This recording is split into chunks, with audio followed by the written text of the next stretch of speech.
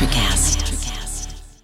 Another day is here, and you're ready for it. What to wear? Check. Breakfast, lunch, and dinner? Check. Planning for what's next and how to save for it? That's where Bank of America can help. For your financial to-dos, Bank of America has experts ready to help get you closer to your goals. Get started at one of our local financial centers or 24/7 in our mobile banking app. Find a location near you at bankofamerica.com/talktous. What would you like the power to do? Mobile banking requires downloading the app and is only available for select devices. Message and data rates may apply. Bank of America N.A., member FDIC.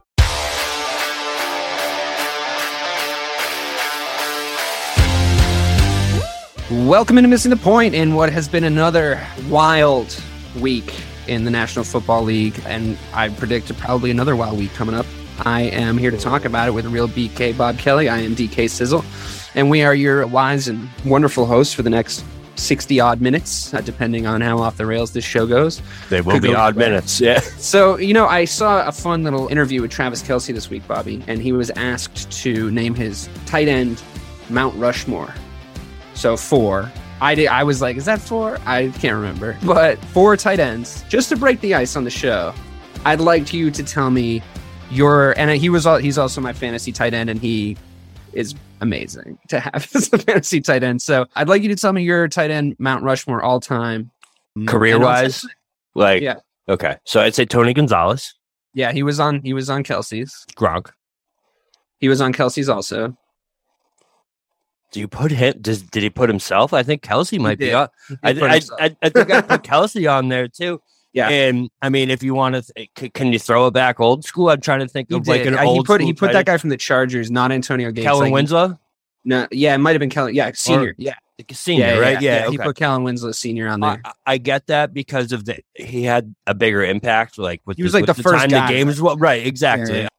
I can't really think of anyone. If you're going, I think Antonio Gates is in the running too.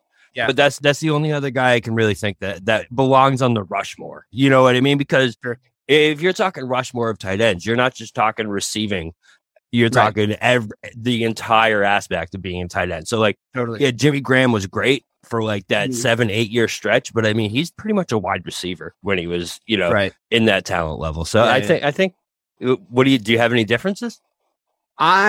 I think mine, and it's not really fair because I sprung this question on you, and I was kind of pondering it while I was playing with my dog today after I saw that TikTok video, which you can tell how fucking busy my day's been. But just like thinking about tight ends in my backyard. But my 4 would probably be Gronk, obviously, Tony Gonzalez, definitely, because for years as a kid, I feel like he was the guy. He was the guy. Yeah. Like for years and years and years, like the longevity of like him being a 99 in Madden was outstanding. Do you just thought of somebody? Yeah. Mr. Sharp, right? Shannon Sharp. Yeah, you can count that. I think again, I mean, it's kind of difficult because when you go to different eras, I think that they were asked to do different things. So, I mean, it's also true of my third pick, who would be Mike Ditka. Who's definitely making my list. I mean, Hall of Fame as a player, Hall of Fame as a coach. Yeah. You gotta love that. And it's just like I gotta say it. He's got to bring it home, bro. I put Dick up there. I get it. And plus, I mean, I know the stonework on the mountain itself is gonna be tough with the mustache, but like he's got to get up there. It's gonna look good, yeah. And I probably, those names. Old Dicka's up on Rushmore. Yeah. Well, I mean, how people recognize him. You know what I mean? As an elder statesman. Although he kind of looked the same as the tight end. If you ever see pictures of him, he looks like a 40-year-old man. He's added a couple wrinkles under the eyes. That era. It's that era. Like everybody looked 40 at 20 in the 1960s. I don't know, like the Mad Men era, right? So yeah, those names all came to mind. I feel like I have to put Antonio Gates instead of Kelce because Kelce's not done yet, and I feel like Antonio Gates again was just like so good for so long. I feel like if he was on a team like Kelce's on, like he would be dripping with rings. So it's, he was always put in thereabouts, slapped back by like the best Patriots teams, it's like the guys who didn't win rings in the NBA when Michael Jordan was playing. It's like, it's tough, so I got to put him up there. Ditka, Gronk, obviously. And I'll probably, and then Tony Gonzalez, and that'll round it out for me. But all the same and yours, Kelsey's is like in construction, possibly over on the side, Like Obama, right? For the real Mount Rushmore. Dave just alienates half the listener base. I don't care. I don't give a shit. I'm just fucking around, guys. It's not just fucking with half the listeners. That's all. All right. Yeah, we're gonna do. Listen, with our track record, though, all of a sudden Obama is gonna be like, breaking news: Barack Obama added to Mount fucking Rushmore. Like, what the fuck, man? The predictions on this show, if you guys are listening, we've done pretty good. We willed Blake Griffin out of the Celtics last week, so here we are. Okay, so what we're gonna do every week, longtime listeners of the show, followers of us on social media, know that Bobby does our power rankings, our official power rankings. We haven't worked that way for a few different reasons. He enjoys doing them, and we enjoy giving him shit for when he does them. Even if I don't have a real problem with the power rankings, I try to find a way to argue with him in some way. Every time. Right. As soon as I post it, I'm like waiting for DK sizzle to pop it up. It's kind of the whole point of power rankings, right? Like that's you're there for the debate, and it's all nuance, which is great, and it also gives us a structure to talk about all these teams throughout the show. So, I mean, let's just get right into it, he says after a long preamble at the start of the show. Let's get right into it. Number 10 on the power rankings this week, Bobby, are your Dallas Cowboys. Congratulations. Yeah. I mean, honestly, I have no argument. I'm not against it. I think the way that you described it in the Discord when, the knives sort of came out when the other members of the podcast saw it, that's not the one I was arguing about, as you know. I don't disagree with it. And I think you make a valid point about the sort of, hill that they have to climb to be where they are right now, to lose a bunch of their receiving core, which I know you've waxed lyrical on. And I mean, they didn't lose them. They didn't re-sign. They didn't do their due diligence to keep a good receiving core in this offense. And aging, very at this point overpaid RB1, who sees, I think, frankly, too many touches. Maybe we can get into that. And their starting quarterback going down. And to, I think, win a decisive game against maybe not a top 10 team in the Commanders, but to win with purpose and win with skill. It was never a question. I think that they looked every inch, a top 10 team when the way that they played. If they played that way against everybody, it'd be they might creep up the rankings even more. So talk to me about the Cowboys and what's looked different to you, and obviously the quarterback situation. We're going to exclude all the Jerry Jones bullshit and that kind of stuff that he's trying to obviously whip up because he likes to be in the press. He likes when the Cowboys are in the press. He's a smart guy. He knows what he's doing. But talk to me about the actual personnel. How are you doing with Coop? Like emotionally, how's that going? And are you still mad Tony Pollard doesn't touch the ball more? Talk to me. I'm always going to be mad Tony Pollard doesn't touch the ball more. It's literally my number one gripe with the Dallas Cowboys. Is Tony Pollard does. Let me start positive before I go on Tony Pollard. Cooper Rush, man. I can't say enough about this guy. He's been absolute nails. When you watch him play quarterback, right? I had such low expectations for this guy. I shouldn't have, because he's kind of been the same exact guy we saw last year in Minnesota over these 3 games, but he's better, bro, than half the goddamn starting quarterbacks in the NFL. And you watch it every Sunday, and it's like he makes throws and makes the decisions that he needs to make. He doesn't try to force things. He doesn't try and, go crazy and do these things. He knows what kind of defense he has on the other side of the field. So he knows he just doesn't, he has to run like a Trent Dilfer offense. You know what I mean? Don't make mistakes.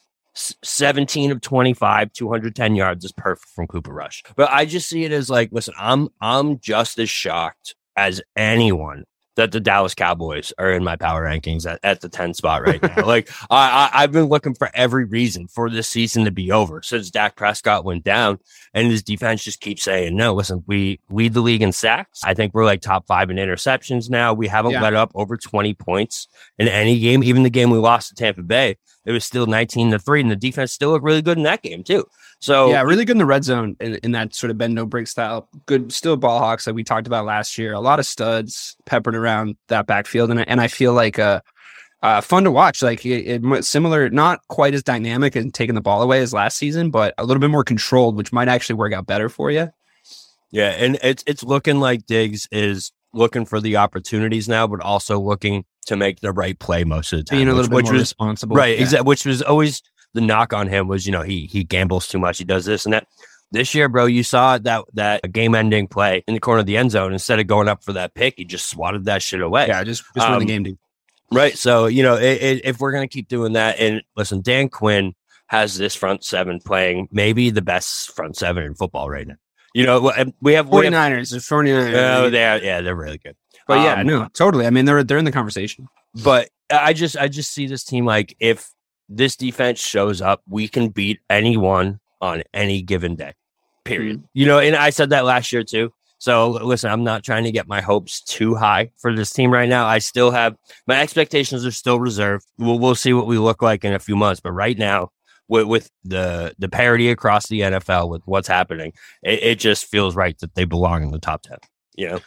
Yeah, I do. I mean, I feel like we may have thought that things might have settled by now, but I don't think we know anything more than we did in week 2. I think that Cooper Rush has this sort of advantage of being an unknown quantity. You know, I think the guy that has was 2017 he came into the league, right? Yeah, like 17 or 18. Those lines. There's no narrative on him yet, you know, and he can still kind of come in, I think, and establish himself as a guy that saved the Dallas Cowboys season. Like maybe he has a little bit of a Matt Castle year, you know, and you bank high on him in the offseason and stick with Dak, or maybe he becomes your starting QB. I don't know, but he's on like a $2 million contract. So at the end of the day, like if he puts in a good performance and Dak comes back, then you can trade him for some stuff. So it's the only way is up as far as a good performing quarterback is in the league. I think honestly the commodity that is the quarterback, I think, was sort of undervalued for a while, then it was properly valued, and now it's completely a little bit maybe overvalued, where it's like every single thing that people watch on the football field comes down to the quarterback. At the end of the day, I think that they've made some adjustments in that offense that I think they would have made regardless of if Dak was in there or not. And I think that it served you pretty well. I think that you've asked a little bit less of the sort of lower down the totem pole wide receivers that are just maybe just doing their job on underneath passes and stuff. And maybe Cooper Rush being in there is the reason why that is. I mean, you know, you're not asking him to do a ton, but then you have him. That's the strategy, right? You know, you have him kind of do his job until he and then you give him an opportunity to make a play once in a while. Yeah, and I think this guy Noah Brown is looking pretty good too. Yeah, and you know, there's a couple of dudes coming out of nowhere that none of us have heard of, which is always nice. It's that thing that happens in Pittsburgh every year where you're like, oh, cool, you have like the best receiver no one's heard of. Awesome. But I do want to talk about Pollard because I still get annoyed by this, man. Listen, I get it that Zeke is, you know, he's a commodity. He's a star in this league. You know, he's a face of the Cowboys. I get it, but I say this to you guys every time Zeke touches the ball or he gets a touchdown. Like, thank God we have the highest paid fullback in the NFL. You know, what would we do without that highest paid bro? Yeah, Tony Pollard is so much more electric, and he's just a better running back at this point in his career. Like, you just see, like, Cowboys offense moves so much better when Tony Pollard is the focal point of that offense. And if they can make him get 15 to 20 touches a game, I just think the sky is the limit for him and for this offense, because you see it, man. You see them grind to a halt where it's like Pollard for 8, Pollard for 9, Zeke comes back in, Zeke for 2, Zeke for 3. All of a sudden it's 3rd and 6 and we have to punt again. You know what I mean? And it's just like, I mean, he sort of reads to me like a previous generation running back. Like, he doesn't look like the kind of running back, even in his prime. I mean, he'd probably still be running pretty well, but you know, unless you're Derrick Henry or Saquon Barkley, you kind of don't have these guys that run like the traditional running back anymore. I think that the guys that are proving effective across the league are a little smaller, a little more agile, a little bit more side to side speed, and better hands.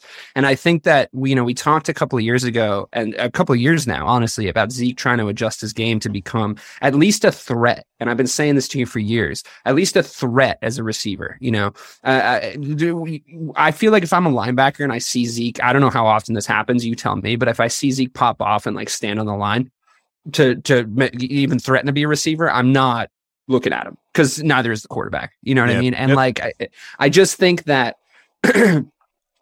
even to just throw him a couple of screen passes at the start of the game so that they actually have to think about that. Like, because, you know, I mean, with a head of steam, he can still run, you know, and he can still do that, you know, magical stuff that he was known for, and what got him the big contract. Not quite at the same level, but it just seems like they don't really want to ask him to do anything but the stuff that they ask him to do because they have Pollard, and that I think makes you want to see Pollard on the field a little bit more because, like you said, he's just more dynamic. And I mean, I agree with you. I'd like to see him get way more touches because that's what I would do. I'd be going to him every single time. But you're weighed down by that hefty contract and you're trying to get your money's worth. You know, it's like when you go to an all-inclusive in Mexico, you drink too much every day because you already paid for bought all the drink package, bro. you know, you're spinning, but you're like, I need that shot. Listen, I paid for that shot. It's cute. Yeah, I'm gonna. You just got to try to keep it cool and hope they don't cut you off. But I think that's sort of the Zeke situation right now. But no, I mean, look, it's great to have a great defense. You know, I used to, so it's nice. but no, I mean, sounded like a torn X because I used to have one of those. I did. I fucking did. It was nice. But no, I mean, look, here we are. Dallas Cowboys better than people thought they might have been. Apparently Mike said that they were going to be good. I didn't hear that. He was just trying to be an asshole. That's all that was. He saw me at my lowest and was like, hey, you know, don't. I know it sounds like he's trying to be nice, trying to like pick me up, but that's not what he was trying to do at all. Everyone who ever listens to this show knows exactly what he was trying to do. But shocking. All right, well, best of luck. Who do you guys have this coming week? Our next team. It's a good segue. You're playing the Rams. Yeah, we got the Rams this week. Cool. So yeah, that is a good segue. So let's talk about what the fuck is going on in Los Angeles. I feel that I was sort of proven wrong pretty aggressively with my take on Matt Stafford last season, because I said that if you just pressure him and you don't let him get into a rhythm, he will lose his team the game anytime that you play him correctly as a defense. And then he won a fucking Super Bowl, like right in my face, just wet it right in my fucking face. So not a ton to really argue with there. However, I do feel like some people actually watched a little game tape from the Lions days, and they're starting to bring pressure on him. And when they bring pressure on Matt Stafford, he makes mistakes.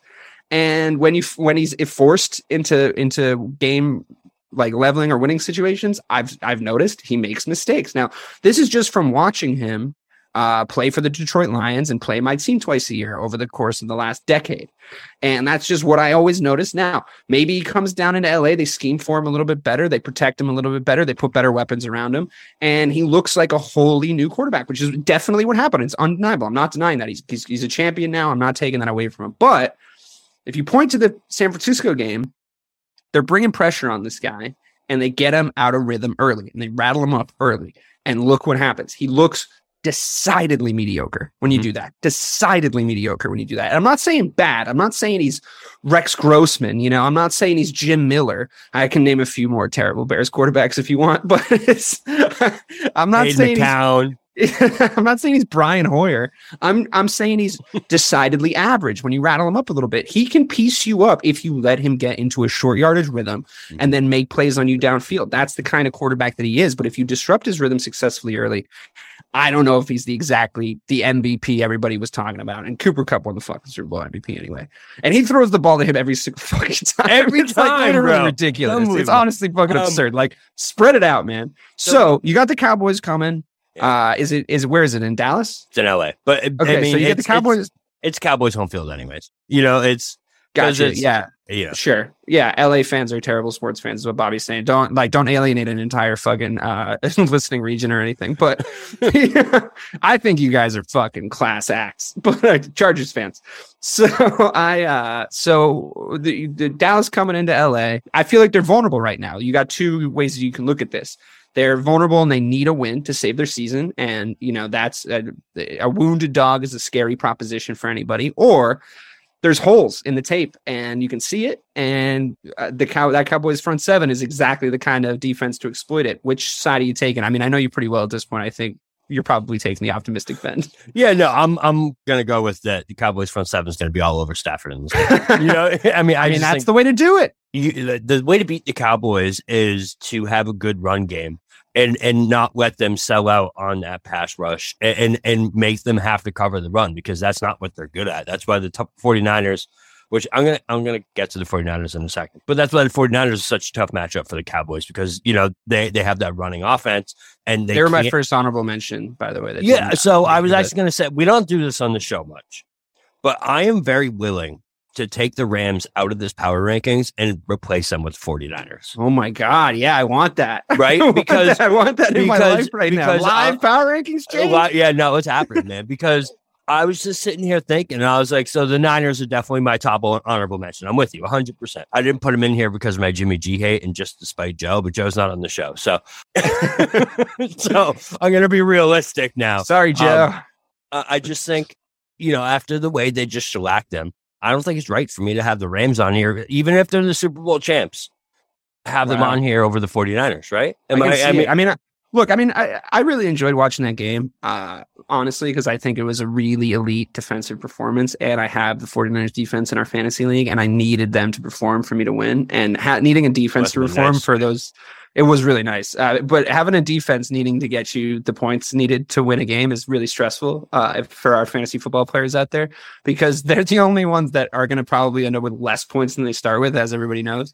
So to watch them come out and sack over and over again, Matt Stafford, to end the game with a pick six just to seal the deal, to realize, and we talked about this, Bobby, me and you, to realize that the first few blitzes that they didn't actually need to blitz, they were going to get enough pressure by they have great numbers on that. I think they have the highest pressure percentage without blitzing anyone but their front four of anyone in the league. So they bring pressure. I mean, honestly, much like the Rams of last season, you know what I mean? That D-line was exactly that. So I think it was a fun game to watch in that sense. And I think that they are super elite.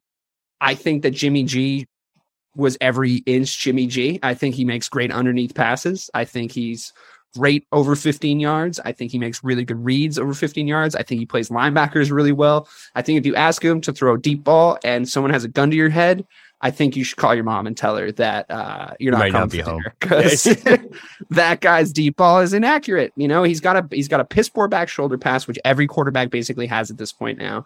I think when he has open guys over 15 yards, he makes the catches really difficult on them.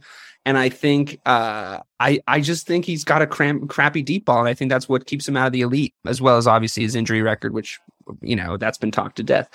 So in the one sense, I think, yes, I would see the 49ers over the Rams in this power rankings based on that game. But in another sense, is it a little reactionary? Because like you said, they match up really well against the Rams. Mm-hmm. And what do the 49ers look like for the rest of the season? What do the Rams look like for the rest of the season? Because, Stafford could just look in Allen Robinson's direction one time. And maybe that might change things on the offense. Maybe their running backs might actually be able to make more than a yard per carry. They're bad. As it comes up. They have a bit of a weird Super Bowl winner hangover, but if you want to do it, I'm in full vocal support of you. But I just think it's it could go either way here. Yeah, so the reason I didn't do it was because of the overall work that we've seen from both teams so far. Yes, the 49ers look much more dominant than the Rams did in that game. And if they play at that pace, I think they can be a better team than them. However, the game they won they lost to the Broncos was an absolute pitiful performance of football. The defense was great, but Jimmy G was atrocious. The offense was atrocious. So we just seen the basement for the 49ers. And is the basement I just feel like the basement for the 49ers is so much lower. You know what I mean? The Bears played them game one, and we've been fucking horrible to watch for the rest of the season, and we beat them. So what do you think? I think we're going to stick with the Rams for now. Just for now. To be totally honest, I'll make one point that maybe might sway you to put the 49ers in there. That defensive performance wasn't by a bunch of guys that you've never heard of putting a game plan together and being well drilled. There's studs, like you like to say, like you're wont to say, there's studs all over the field for the 49ers. On paper coming into the season, despite that Bears game and despite that Broncos game, on paper coming into the season, that defense was supposed to be the best in the league. It just was. So you could have made an argument for them. You could have made an argument for Tampa Bay. You could have made an argument for the Chargers. You could have made an argument for Dallas. To me, it was the 49ers. And I think they looked like themselves. Not look like a different team, look like, a team that was just having a good night. To me, they look like how they were supposed to look coming into this season. So if they've put that together, it's a pretty scary proposition, and they might just get into the power rankings anyway. So we'll see how it goes, I guess. Yeah. I think we're going to come back to it. All right. We'll revisit it next week, but on deck are the 49ers hovering right around the 10 spot to try and muscle their way in here. The Ravens are number 8. Interesting, because I find them incredibly flawed. I think that much like their quarterback, I think that they're sort of representative of their quarterback and leader in the sense that when they're good, they are very, very good, but when they are bad, they are horrid. So talk to me about the Baltimore Ravens. What do you see from them moving forward? I forget where you stand on the Lamar thing. Are you pro Lamar or I'm pro? This version of Lamar, I'm very pro Lamar. Listen, okay. I understand that there's definitely drawbacks to Lamar's game, but at the same time, Lamar hasn't shown that much this year. I feel like a lot of this is more on the defense and the coaching staff. I think Lamar's done everything that you could ask of him, man.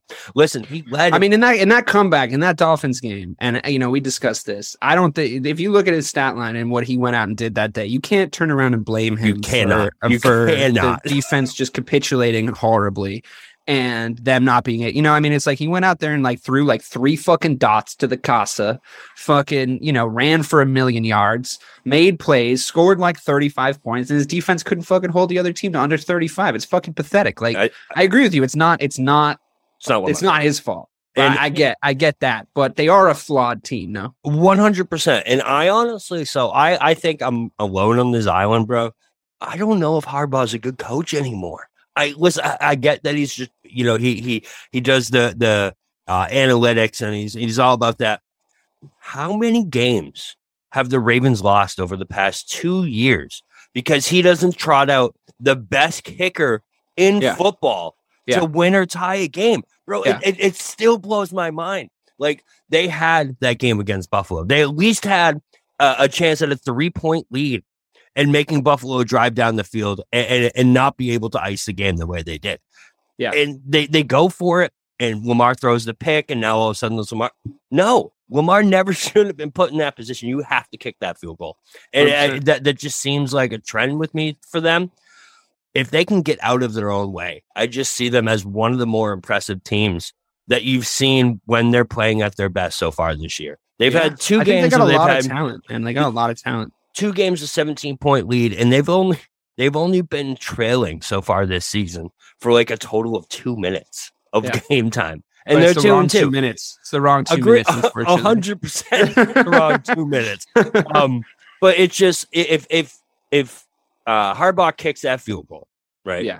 And the Bills can't run that clock out, and they have to go all the way down and score a touchdown. It's very possible they still do that, right? Very, very, very possible. Yeah. But if that doesn't happen, then we're talking about this Ravens team is such a different light right now. And we're talking about this Buffalo team is such a different light, and the Buffalo team too. Yeah, 100%. But I just think if Harbaugh can just get out of the way, man, I just don't think he's that good anymore. I don't know what happened to him. He used to be a great coach, but I just feel like he's lost them so many games over the past 2 years. It kind of sometimes the game, I feel like the NFL is a product. I mean, not to get too meta here, but the NFL, I think, and I watch, as you know, I mean, I'm someone who does a sports podcast, but I watch a lot of different sports. I watch some sports you guys don't watch.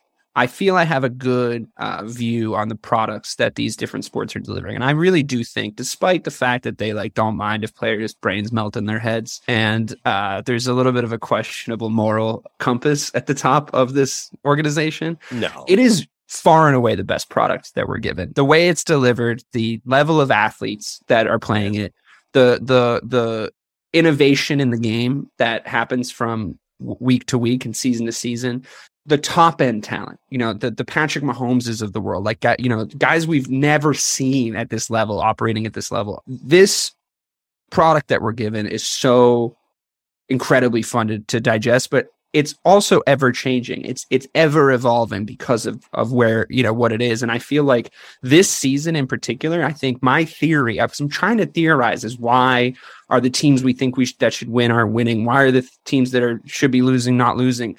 Why is it such a weird season so far? And I do agree with Mike that it's going to sort of even out. But I think it's because every few years you have this sort of weird, not philosophical, but sort of stylistic transition in the NFL where different things start to matter based on small rule changes, the kind of talent that you're game planning for. And this feels like that kind of year.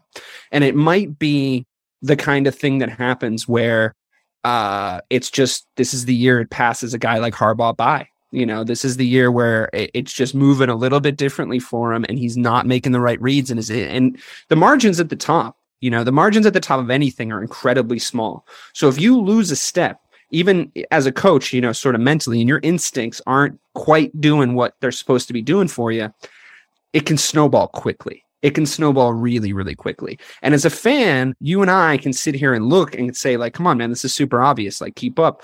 But from his perspective, he's looking at the game from the inside of this team. He's trying to game plan for his team. He's trying to play to his team's strengths, and it's not working out for him. And now maybe he's just trying to overcorrect a little bit. Maybe he needs to take his hand out of the pie a little bit. I mean, I still believe he's a good coach. But to try to answer your theory as to what the fuck is going on over there in the front office, if it wasn't Harbaugh, if it was anybody else or almost anybody else, we'd be like, that guy sucks, and we would just move on. That's right? What I mean, bro. That's what the decisions that to quote Herman Edwards, you play to win the game. But he's a great example of like someone that happened to. You know what I mean? It's like 100%. That is a good. Yeah. You know, you bring up a perfect prime example. Like there's guys that, you know, are smart enough to say, like, I don't really, I mean, you know, we've talked about Bill Belichick so much on the Discord. I'm not prepared to come on this podcast and say that Bill Belichick isn't like still the best coach in the NFL. I think our more patriot-minded brothers in arms for this podcast are hurting at the moment, and I think that they see that the era is over, and I think that they need someone to blame a little. I'd still be riding with the dude. I'd be like, lose every game. Lose every fucking game from here until the day I die. I don't give a shit. You gave me everything. I'm good. But that's just me. I mean, it's also speculative because I haven't come close to that success in my NFL watching career. But never will. I mean, I like to remain optimistic. I might see 6 titles in my time. Who knows? I mean, maybe once we get those Transformers from the Fox commercials playing, maybe the Bears will be first in the market. That's true, bro. But at least concussion protocol won't be an issue, but the rise of the machines might be. So I think that do they still have those? They do, right? Yeah. Oh, yeah. Yeah, it's a staple for sure. I watch so much Red Zone now, though. I don't really watch me either. Me too, man. Like, yeah. To just put on Red Zone, I have like the Bears game dedicated on one TV, and then I just have Red Zone, and it's just like I got a fucking fat tire and a bag of Schneider's pretzel pieces in Red Zone, and I'm like, me and everybody in America are just happy as a fucking pig and shit. So yeah, I mean, the Ravens are a weird team. I still find them fun to watch. I still find Lamar dynamic. I still think that they can get it figured out. Funny enough, they're playing the Bengals next week, who are also in a weird situation. Like, are they good? Are they not good? They seem flawed. There's a Super Bowl hangover. They didn't do enough to improve their offensive line and help out their, you know, all-star quarterback. And you know, I think that you basically make the best point possible about the Ravens. Everybody's very quick to say Lamar, and this actually isn't his fault. It's not. And I think that's it sucks for him that he kind of is having his like silence the doubters season, and everything around him is crumbling. I saw a stat that's like, so top fantasy football performer so far this year. Number 1 is Lamar Jackson. I have no doubt about passing, that, rushing, everything like that. Yeah. Then it's like 2, 3, 4. Number 5 is Lamar Jackson without his rushing stats. So it's come on, bro. It's unreal what he's doing. Come on, give the man his reward for putting in a great season. This is not his fault. This is, and Ray and I had a small disagreement about it on the Discord. He was like, dude, everyone's gonna give him shit for this loss or whatever when we were talking about the Dolphins game. I'm like, maybe. But that's not correct. Yeah, it's not true. They can give him shit, but like, I don't think they could bring the fucking receipts. We're not them. We're not them. I can promise. No, we're not. I mean, look, I've criticized him in the past, and I've seen holes in his game and flaws in his game, and I still don't think he's perfect.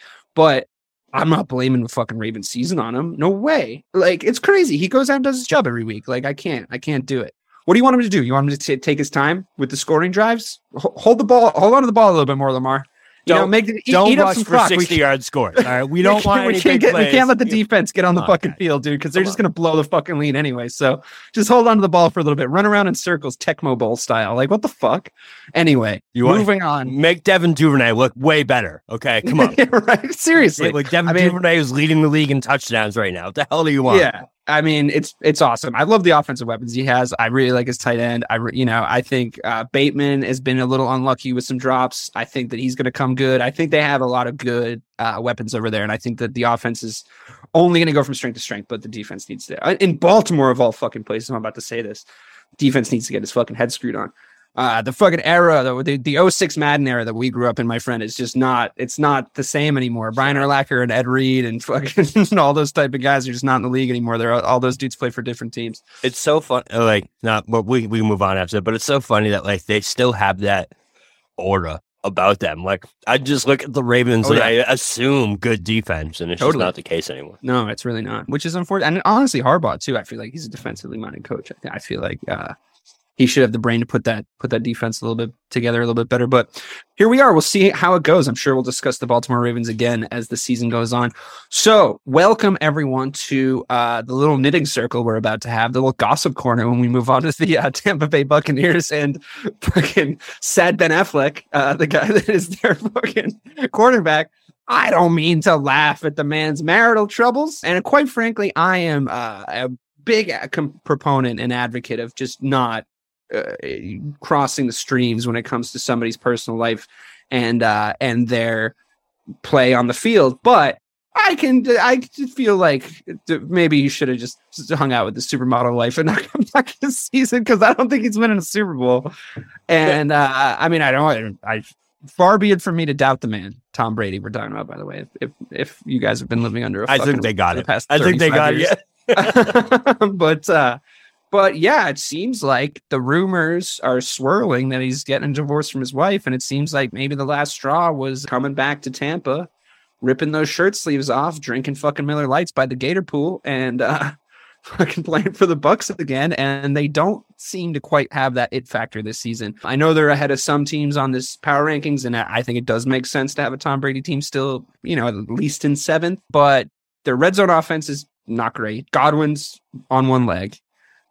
Brady's still pretty elite, but maybe has he lost a step? I don't know. You tell me. What do you think of this? What do you think of this Tampa Bay Buccaneers team this year? I mean, their defense is still stingy as hell. Yeah, that game was weird. I don't want to put too much. I don't want to overreact too much to that game and their defense because of the hurricane and everything like that. The guys were displaced. I don't know how much you can make that as an excuse and how much you can say that's why. I guess that's still an excuse I'm fucking talking about. I just feel like I can't bring to memory many times where I watched Tom Brady get like styled on in prime time. Like he was under a lot of pressure. He wasn't the best guy on the field. Patrick Mahomes put on a fucking absolute tour de force performance. Like he looked like he was playing NFL Street out there. And it was so much fun to watch. Travis Kelce was cutting them up and just scoring me points. It's just, I don't know. It doesn't feel right. I know that we're supposed to have like better analysis than that. And like as we do a sports podcast, but it doesn't feel right in Tampa right now. Something's not correct. It doesn't look like Tom Brady offense to me. You're right. I mean, you even look at it's 100% correct. I mean, they have been banged up. They have, I think statistically, they have the most games missed out of any offense in the NFL. You're 100% correct that it doesn't look right. You look at the game they won against the 49ers. Was it the Niners? Yeah. Where it was like 12-10 or something like that. Or those Packers against Packers. Where it was like 12-10 is like even that game. Actually, I think didn't they lose that game? I was just going to say, I think the Bucs lost that game. So you have that game factored in. 14-12. And then this past game where even when Brady puts up 31 points, they still spot the Chiefs 2 fumbles and the Chiefs get 14 points off those 2 fumbles. Mm-hmm. So it's like, even when the offense is clicking and does look like a Tom Brady offense at points, there's still times where it's like, what's going on? What's going on with Tom? 31 points that, like, I mean, so there was garbage time started early in that game. 100%. But like, I do want to talk about the personal stuff a little bit, because I do think that's got to factor in, man. I have to say that, because Tom Brady, not only for him, but for his teammates, maybe, it's like they're reading about their quarterback in the tabloids. It's not great. Yeah. And he doesn't convey someone that's taken his divorce well. No, he looks fucking malnourished. He looks, I don't know if he got like the cheekbone shaved down. Like, what the hell is going on? I feel like she might just be holding his kale supply hostage or something. I don't fucking know. But like, maybe she's like, you know what? I told you not to go back, and now I'm keeping the baby blood away from you. You can't drink that, and you're going to start to age, and everyone's going to be able to see it. He looks like a melting vampire. He does. He looks like he's the devil is coming for his. I think she took whatever it is that he was using as a talisman in order to, like, that monkey's paw that he was making wishes on for the past fucking 20 years. Just say. But at the end of the day, it's still Tom Brady. You know what I mean? Like, doubt him at your peril. Right. We've sat here and doubted this man for the last 10 goddamn years. And not me, not since the Falcons. I mean, I know that took too long still, but not since the Falcons come back have I ever said a fucking bad word about him. That was, to me, it was like, he can do anything. You know what I mean? Even their loss last year in the playoffs, bro. He did everything possible that Tom Brady could for them to win that game. Well, this is also a bonus time. He shouldn't even be here. He shouldn't even still be in the conversation with being elite. He shouldn't have even gotten a Super Bowl in Tampa Bay. It's all ridiculous. I've thought about I was thinking about this the other day. Is like, I was a child when Tom Brady started playing. A goddamn child. I know. Like, I still live in Chicago. I was like still just getting into the Bears. It was like unbelievable. He had the same rookie season. I think he might have had the same rookie year as Brian Urlacher. He's like still fucking going. So I don't know, man. Crazy.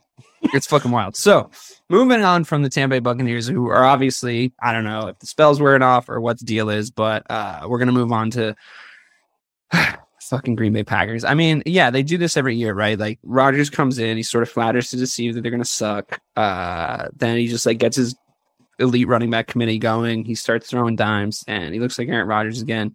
I still have faith that he'll fuck up in the playoffs because he always does. But I really thought like this ayahuasca tour that he was doing in the offseason was going to have just like really bad ramifications, and their first game wasn't great, but they're still pretty good. And they're probably going to win the NFC North. I hate to say it.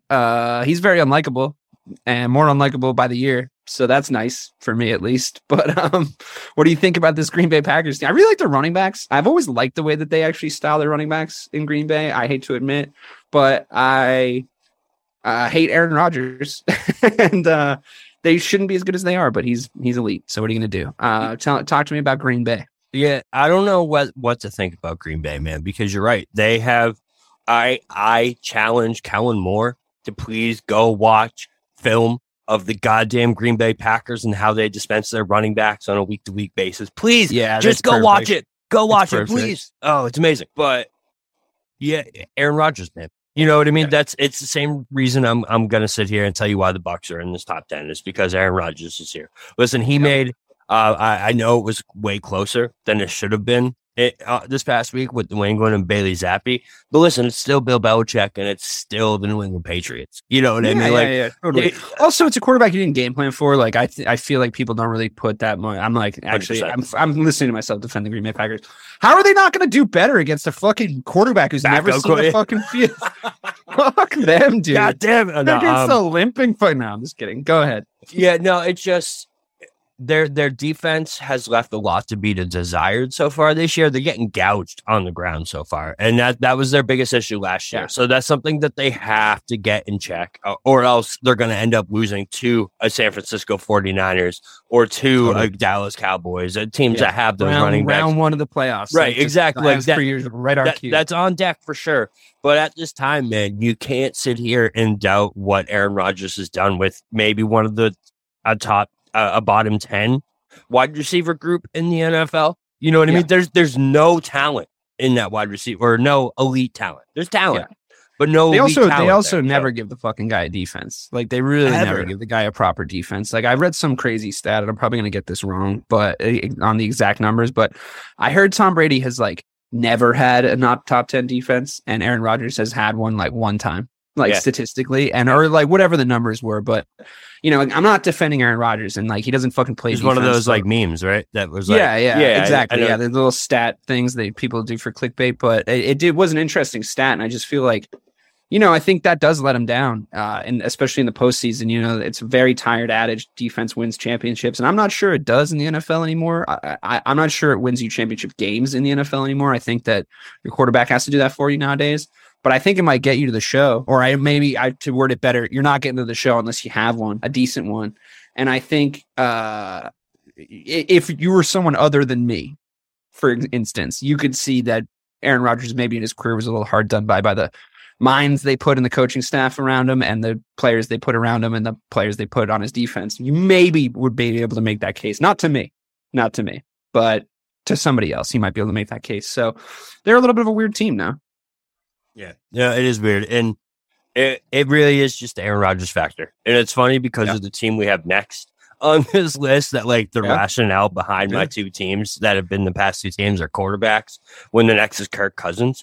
Good segue, honestly, because obviously the next one's the Vikings. they're worse than I thought they were going to be this season, to be quite honest with you. I thought that they were going to be a lot better with the weapons that they have on offense. But as you know, it was talked about and reminded to me, Kirk Cousins is still their quarterback. So what's going on in Minnesota, Bobby? Talk to me. Yeah, it's so weird because like you look at this list, right? So Minnesota is literally number 5 on my list. And I had them below the Packers at first. I had the Packers 5, but then I kind of factored in that New England win as like kind of dropping them down one peg and brought the Vikings up just because of the weapons and the dynamic ability of that offense. That's really why. Is like I just feel like the weapons outweigh the quarterback, discrepancy between Rodgers and Cousins. You know what I mean? Like if Aaron Rodgers was on the Vikings, they'd be probably like one of the top 2 teams in the NFL. But it's Kirk Cousins, so I don't know what to make of this team. I really don't. I mean, they took a last second field goal for them to beat Andy Dalton and the Saints. But at the same time, they absolutely, who did they smack a few weeks ago?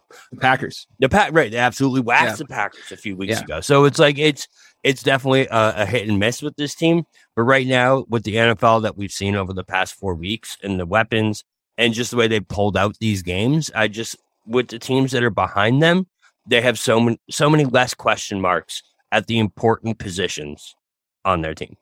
So except for quarterback. Exactly. It's mildly important. If it's 1 p.m. on a Sunday, they're good.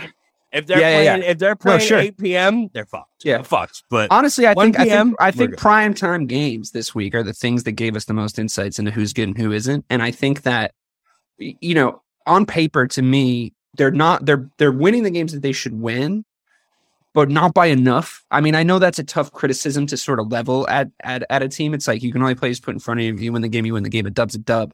That's what I'd be saying if it was the Bears. But I think that it's like it's proving true that the Saints are not a fucking hard team to beat, and you made it look difficult. It's proving true that the Detroit Lions are not a super hard team to beat, but they're fun to watch. I will say that. I still, I pray for their downfall unless they're playing anybody but the Vikings and the Packers. You made it look a lot harder to beat the Detroit Lions than you should have.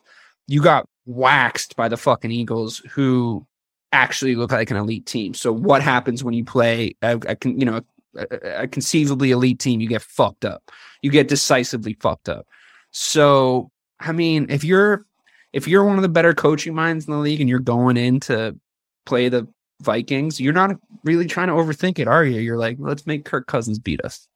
Yeah. And if he does, c'est la vie. Good for him. Great. Happy for him. Proud of the kid, for God's sake. I'm going to send him a bouquet of roses, but he's probably not going to, right?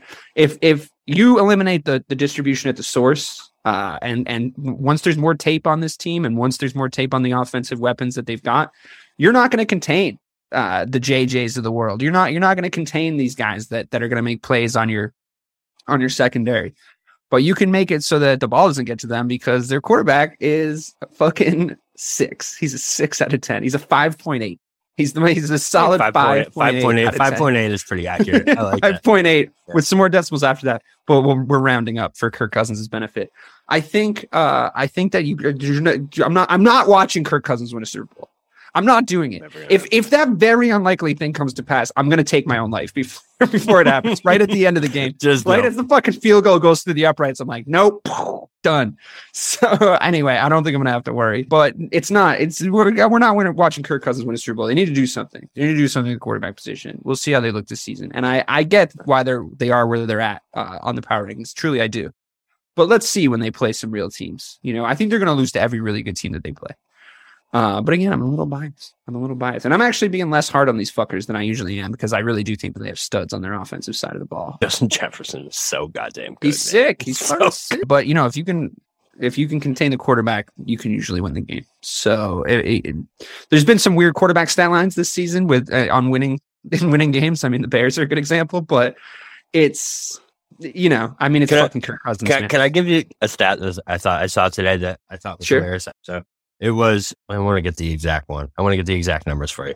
It was to do with Justin Fields. Oh, great. And yeah, sorry. And how Cooper Kupp has more catches than he has completions so far this season. That's funny. It's really funny. I think, watching the Bears, just as a quick aside, if anybody wants to hear it, I think it was a real old school game that we played against the Giants. It was a real heartbreaking way to lose, like a rookie muffing a fucking punt on your potential before you actually get to make a game winning drive. I'm not saying we would have scored and made the 2-point conversion just to take it into overtime. Like, our chances are pretty slim at that point.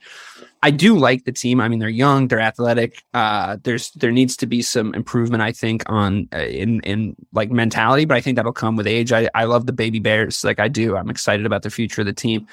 You got to give the kid the opportunity to make plays to win the game. You have to give him opportunities to make plays to win the game, whether he does or he doesn't. You can't be running the fucking. This is the same shit that fucking bald asshole Matt Nagy did last season and the season before. If it's 3rd and 4, man, you can't be handing it off to Khalil Herbert and hoping for a fucking first down. You have a young, dynamic quarterback. I understand you don't want to put too much pressure on him, but he's the fucking quarterback of the team. It's year 2. He's got to be put in a position to make plays to win games. And if you don't trust him, what are we doing? If you don't trust him, what are we doing here? So that's all I'll say about that. And my sort of first issue with the new regime in Chicago was that I just feel like there was opportunities and distinct moments in the game where you should have put the ball in his hands for him to make plays, and you didn't.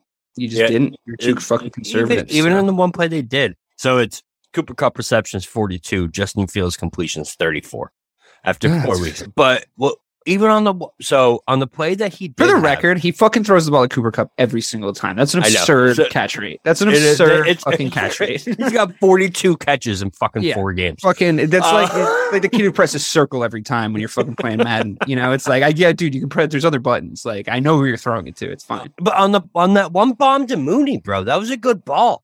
It's like when they let him sling it, he does put out. Granted, there's bad ones, but. Yeah, but you got to live with both right now. That's what you're doing right now. You have to. Literally what we're doing, what we should be doing right now is letting him get reps, letting him get fucking at-bats. That's what this season is. Like, we're not here to win the Super Bowl. He can hit 220. That's fine. Yeah.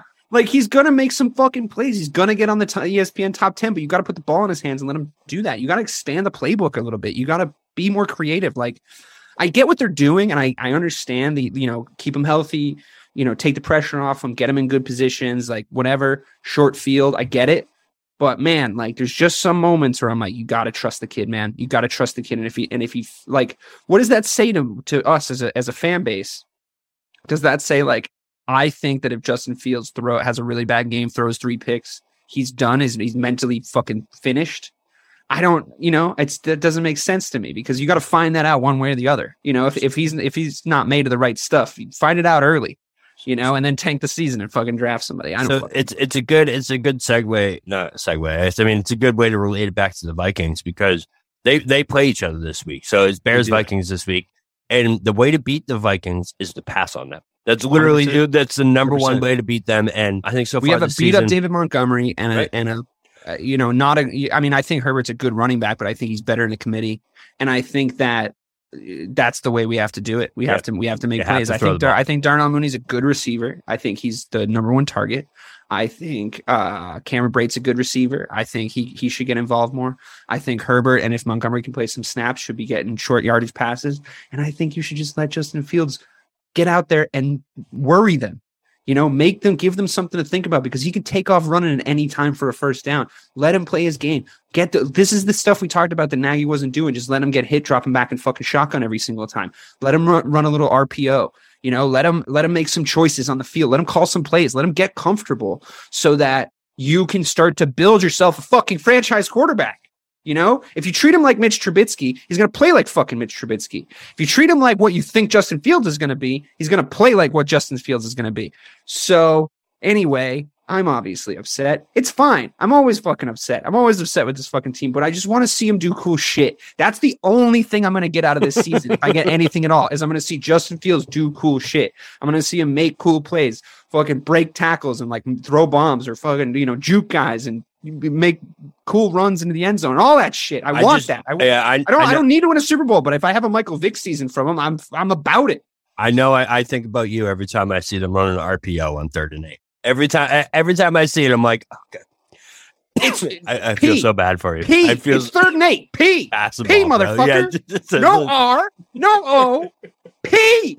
Bitch. Damn. It's not fucking rocket science. 3rd and 8. Why are we in 3rd and 8 in the fucking first place? Why are we in 3rd and 8 in the fucking first place, by the way? You know, like, give him the fucking chance to win you a goddamn game of football. Give him a chance.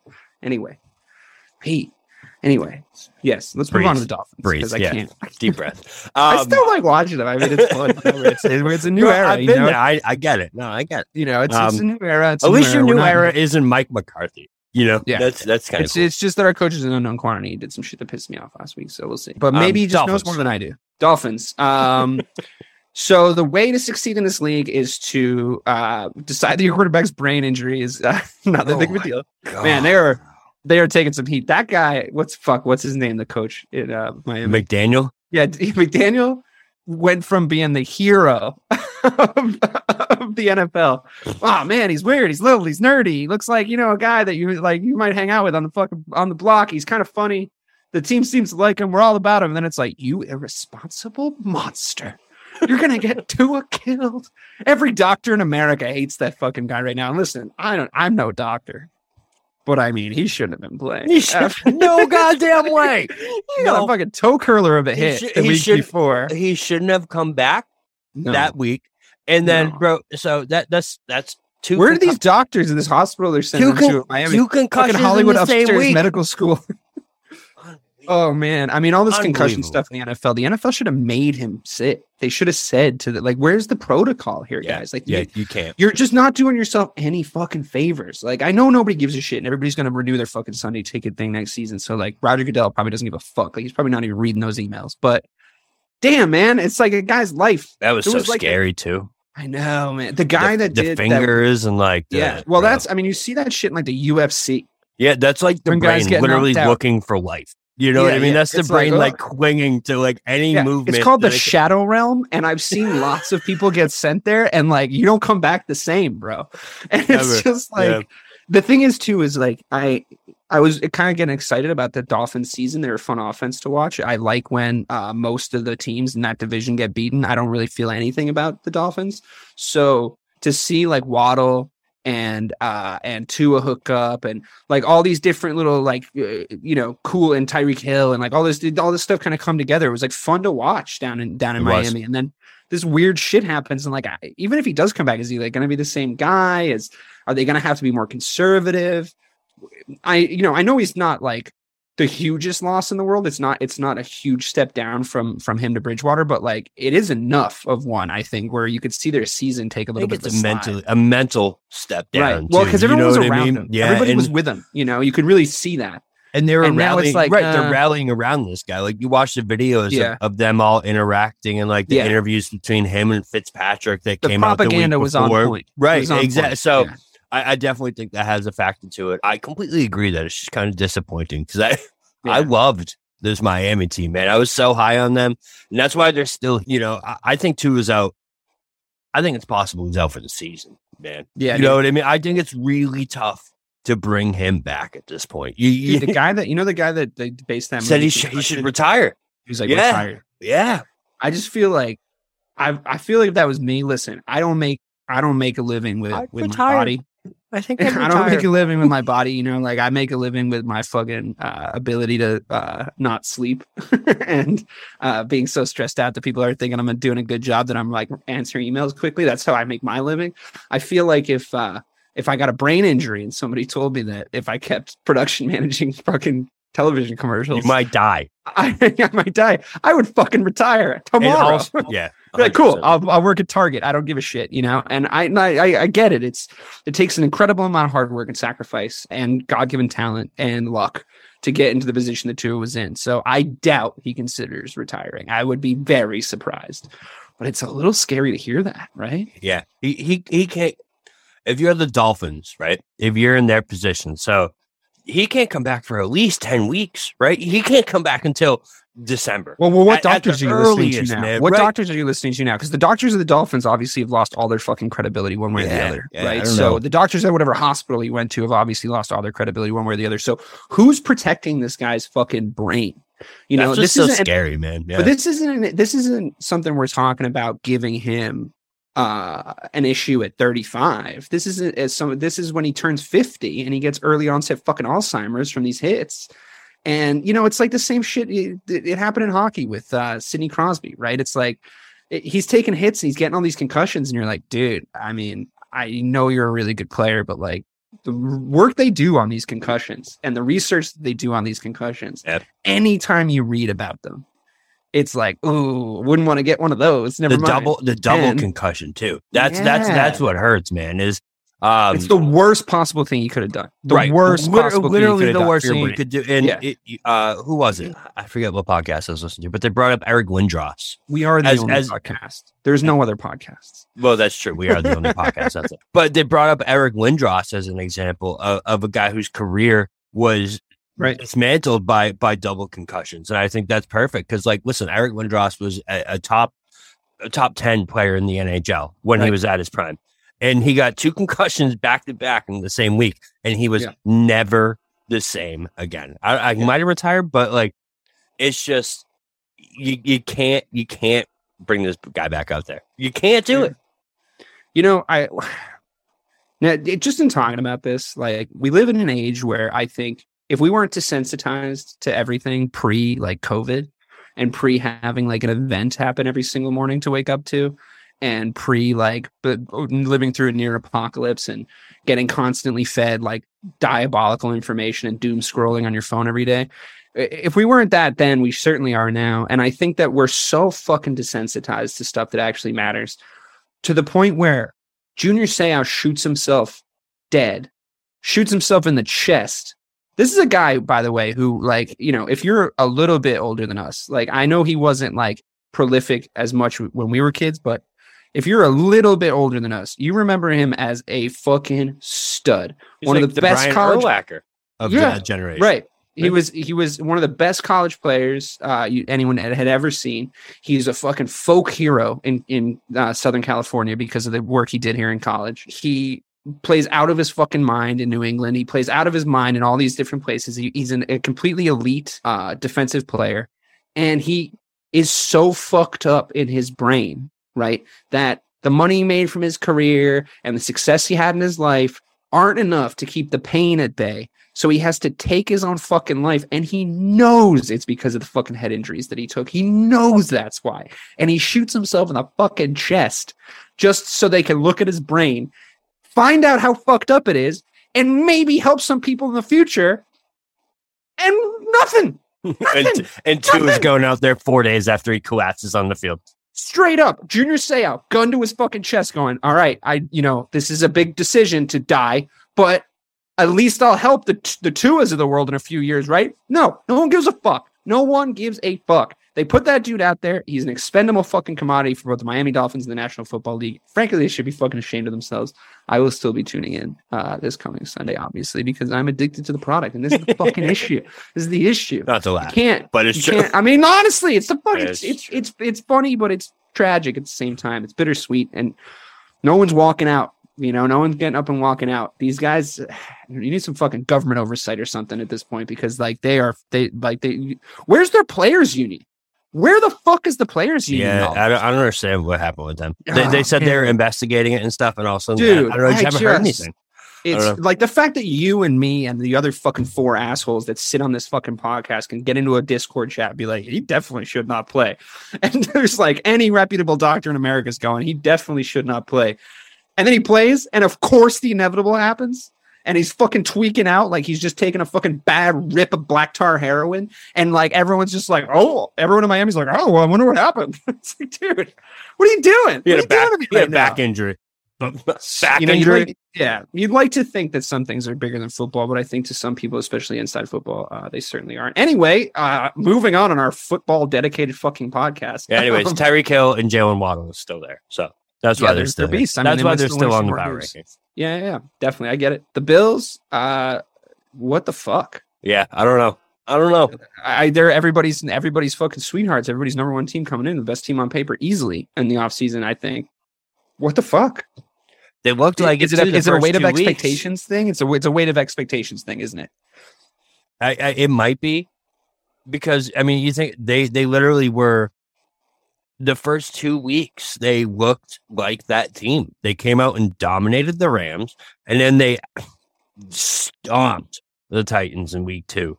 I don't want to put too much into that game this past week because it was a weird weather game. You know, you still have the remnants of Hurricane Ian dropping all the rain on the Northeast up here. But I don't know, man. I don't know. But listen, I want to trust this team because of all the hype and everything that we've said. But like, it just seems like when the moment gets big, or when Josh Allen has some kind of adversity when it comes to weather or when it comes to something just not going right, things go off the rails in Buffalo. Yeah, granted, they still came back and won that game. And if there is ever a master class of how to grind a clock at the end of a game to not give the ball back to the other team, that was it on Sunday because they got the ball back with like 3 minutes left. I just don't know if a team that elite should be doing that or should be having to do that. You know what I mean? Like these are games that they should be in the league, you know, on paper. I mean, I'm glad I haven't put any fucking money on them this season because, like, I doubt there's been some teams beat the spread against them for sure. So I just, like, I don't know, man. I know it's tough when they win the game to level of criticism at, like, oh, you should have won by more. The win's a win. But like we talked about with the Ravens, that was kind of the Ravens' fucking fault. To be totally honest with you. So, yeah. I don't know, man. I mean, I'd be worried if I was Bills Mafia right now. I'd be a little concerned. I mean, the way they got sent home in Miami was like, oh my God. I just don't know what that no team in the history of the NFL has ever ran that many plays and lost a game. Never happened. Crazy. But like they got fucking sent home too. Like the attitude about it was like, have a nice fucking flight. You know what I mean? Yeah, it was like it's a divisional game. It's a tough fucking L. It's gonna be tough to come back from that mentally. That is a crazy stat. Yeah. They don't have any. I feel like the running backs, you know, it always gets pushed to the side, man. And listen, I know we had this conversation about Singletary this week, but like, he just seems so underwhelming at times. And it's like, I don't think they give him the ball enough. Yeah, you know, they don't rely on it enough. They let Josh Allen be the running back, and I get it because he's awesome, man. Don't get me wrong, Josh Allen might be a top 10 running back in the NFL at the quarterback position. That's a very good possibility, but. I just don't know what happens to them, man, because they look so good. And then the offense just sputters. Like even last year, right? Last year, they were the same darlings. You know, everyone loved the offense, but then they have a game against Jacksonville where they lose 9-6. And it's like, what the hell just happened? What are teams seeing on the tape that is enabling them to get to them? You know, mentally, I don't know, like game plan wise, I don't know. It's a weird thing, but I don't know. I don't have the same level of faith I had 4 weeks ago. I really don't. And Agreed. I think that I would be unsurprised if they come back and decide to be the Buffalo Bills that we thought they were. Not that surprised if they don't, you know. You can't play like they've been playing against the Kansas City Chiefs or even the Philadelphia Eagles or you know, there's other teams that like they should be beating that I'm worried that they're coming up against and they're going to be able to get at them. So not worried because I don't really give a shit, but it's about the fucking Buffalo Bills, to be honest with you, if they do good or not. But I'd be worried if I did care. So, I mean, sometimes the weight of expectation, the weight of the shirt is a lot. When everyone tells you should be winning a Super Bowl and a little bit goes wrong, and then you're like, oh fuck, we're supposed to win a Super Bowl. This is embarrassing. Yeah, the underdog is getting us, and we're never the underdog anymore, and we can't rally around that attitude. Maybe things can go wrong. So watch this space, I guess, is the kind of the message with the Bills. Let's keep an eye on them until we know more. I'd love to finish this off with a package. Just go 1-2. Yeah, no, I feel that. Because I just want to make the case, because we talked about it a little bit on the Discord, but I knew we were going to come here and talk about it. So you have the Eagles at number 1 and the Chiefs at number 2. Yep. And my argument that it should be reversed in a nutshell, as you already know, but for the sake of the listeners, is level of competition. The level of competition, the things that the Chiefs have done. I understand they had one weird week, I understand the Eagles have not lost a game yet, but the teams that they're playing, I don't think really test them to the level of Patrick Mahomes and that very, very good Kansas City Chiefs team coming out and styling on Tom Brady and the Buccaneers and a stingy Buccaneers defense in prime time. I think that to me, when I watched that game, I watched every morsel of football I could consume all the way from Thursday to Monday in this game week. That to me was the team where I was like, that's the best team. Like, I just watching them, I was like, that's the best team. Like, they're so fucking good. They have so many weapons still. I know it's boring. I know it's the LeBron MVP thing. LeBron should have won MVP every single year, but it was fucking boring to give LeBron MVP every single year. So, yeah, give it to Steve Nash. Give it to fucking Russell Westbrook because he got like 1 billion triple-doubles, even though they were like feeding him fucking triple-doubles. I get it. I understand it because it's like you're trying to fucking sell a product here. But if the Kansas City Chiefs and the Philadelphia Eagles played tonight, I know where my money's going. Yeah. And I know that you have faith in the Eagles, and I give you credit because I give you shit. I was like, I thought Jalen Hurts was still their QB. I thought, you know what I mean? Like, definitely was wrong about how good the Eagles actually are, but I still don't know if they're better than the Chiefs. Talk me into it. So my biggest thing is the Eagles aren't even healthy yet. So you look at this defense, and the Eagles right now, they were missing Darius Slay last week, who might be a top 5 corner. They just don't have their full team yet. And I just look at this Eagles team, man, and they haven't had that hiccup yet. So I know we're like, yeah, they had the Chiefs had one bad week, but they did everything in their power to give the Colts that game. And just based off of what I've seen over 4 weeks is like we talk about level of competition.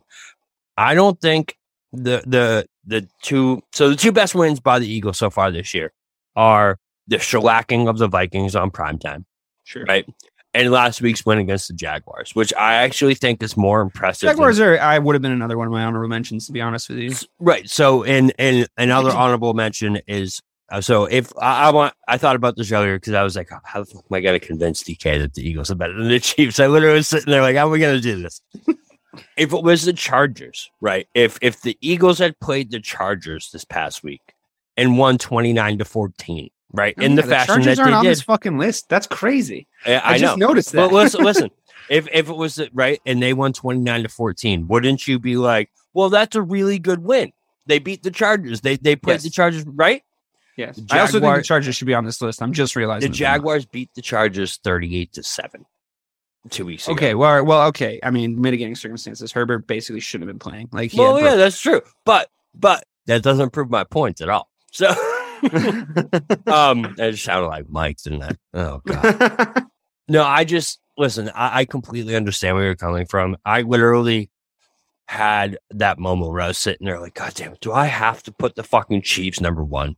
And I was like, I just don't think they've done enough to me to overcome the Eagles so far, because the Eagles were already at 1 and the Eagles didn't do enough to drop it down to 2 and the Chiefs didn't do enough to jump them. That's literally what it came down to for me. Thing. See, it's not a knock on the Eagles, what I'm saying.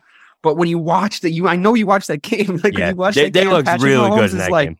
Is like shimmying and shaking and shovel passing it in the end zone. Throwing it behind his fucking head. Yeah, and just like hitting Travis Kelce at will. Like there's nothing they can do. There's nothing any team can do to stop that tight end. And we've seen what that looks like when you have a tight end that's that good. You put the man on, and it might have been a little bit of a manipulative tactic on my part to start the show with you, just saying that he was one of the best 4 tight ends of all time. Where you put him on your fucking Mount Rushmore, and it's like, I defy you to name one Eagle. You bastard! That would be that you would words say in my mouth.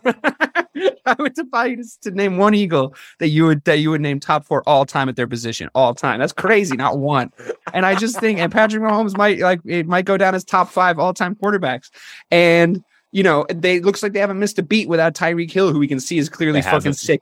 Yeah, Clyde Edwards-Helaire is like a fucking beast. They've got this guy Pacheco, the backup running back, who's like, I know he's probably not putting up great fantasy numbers, but like the runs he makes, he's just pumping those legs. They've got such an eye for talent. They've got a proven head coach. They've got Pat fucking Mahomes, man. I don't see Jalen Hurts selling me any fucking State Farm insurance yet. You know what I mean? It's the way I see it. I know they got studs all over the field. And honestly, I give you credit. I really do. I think you were way more right about the Eagles than I was. I looked at it from a quarterback only standpoint. I thought Sirianni was a completely unproven head coach. I think coming from being the offensive coordinator for the Indianapolis Colts doesn't fucking sell me on much, to be honest with you. But like, he looks all right. He looks at least all right. It wasn't their defensive coordinator. Fuck you, Bobby. All right. On that note, I think we could end it there. No, I mean, I think it's a good point. And I'm excited. I'm honestly, we really haven't seen the cards land, and we haven't seen this season shake out yet. And I really thought we would by this point, but we haven't. So I think a lot of it. So my bad. Yeah, go ahead. Last point, I feel like a lot of it is, it seems like there's been a lot of good teams versus good teams so far. Yeah. You know what I mean? It's been a lot of Ravens, Bills. There's been a lot of, front loaded for sure. Right. Bucs, Chiefs, not a lot of teams have been able to get into that rhythm where they rattle off 6 wins. Yeah. And I looked at the schedules, right? And you have teams like I was saying, the Eagles' next 5 games are cake. The Chiefs' next 5 games are cake. Like, you just go down the line. And I think over the next 4 weeks, we are going to see that separation of like the really good teams are going to start getting on that roll, because they're not. I mean, you look at. We're starting to see who they're going to be. We're starting to. Yeah, for sure. Yeah. I still can't believe I didn't say anything about the Chargers not being on this fucking list. It's wild. What's wrong with the Chargers? That the loss to Jacksonville, and then last week they almost. I mean, bro, they almost let the Texans back in that game, and it was between the Chargers and the Cowboys for that number. I still think they're the best. I still think they're the best young team. I think they're the best young team. It might not be their year this year, but I would watch this space on the Chargers. I think they need a new coach. Their wide receiver one's been hurt for most of the season. Yeah, Keenan Allen has been out. I kind of forgot. I mean, we'll see. I don't mind that he throws to Mike Williams every single time because I have him on my fantasy team, but like, he needs to be able to spread the ball out a little bit more. I had him as my MVP candidate this season. It looks like it's gonna be fucking Jalen Hurts though. So who knew? Again, Cooper Kupp. I don't know who you got at this point for MVP. Jalen Hurts. Yeah, I don't think there's a doubt about it. I think it's Jalen. You watch what he did to that team. Listen, that team rides on him. Jalen Hurts is super dynamic. He's really fun to watch. He's really, really fun to watch. I said that to you when we were talking about it in the Discord today. He's super fucking fun to watch. Yeah. So we're good. Cool. On that note, I guess the theme from this show is watch this space, and we'll revisit some of these themes over the next few weeks. But for the real BK Bob Kelly and myself, thank you for listening to Missing the Point.